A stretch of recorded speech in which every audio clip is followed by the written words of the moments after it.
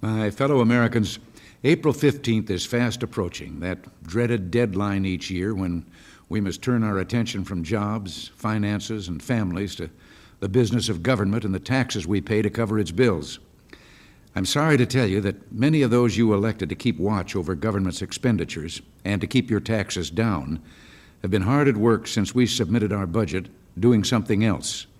They've been promising special interest groups not to save your tax dollars, but their spending programs. Let me give you some cold, hard facts.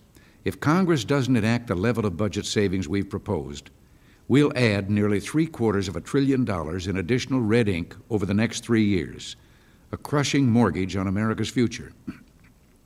But that ocean of red ink will not result from a deficit of tax payments. Even after cutting your personal tax rates, the federal government still takes away about 19 cents of every dollar America earns and produces, the same as before we came into office. Moreover, reducing those rates has stimulated economic output and led to a bigger tax base and greater tax revenues than almost anyone anticipated. So, if Congress wants to increase revenues further, it must put aside all talk of tax increases, put tax reform on the front burner, and reduce personal tax rates as low as possible so we can free America to challenge the limits of growth. With revenues rising faster than expected, it's clear that the deficit problem is not a problem of taxes, but of spending. But don't believe the drumbeat of propaganda that blames defense spending for government living beyond its means.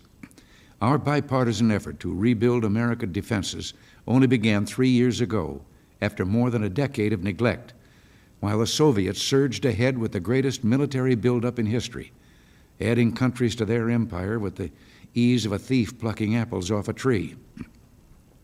15 years ago, our combined domestic and defense spending amounted to only 20 cents on every dollar of gross national product, 1/5 less than today.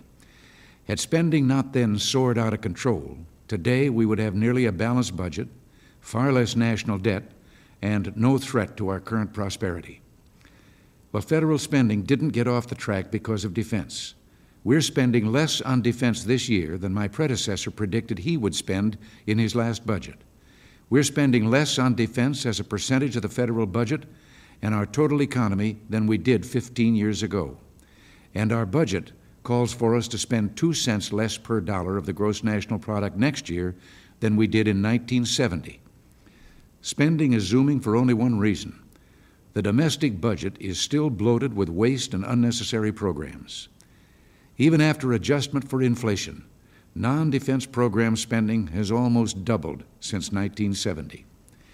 Maybe it's time you asked Congress some questions of your own. For example, why won't the Congress stop or cut back its $4.6 billion revenue sharing program that disperses money to communities when the federal government has no revenues to share and local governments are in better fiscal shape?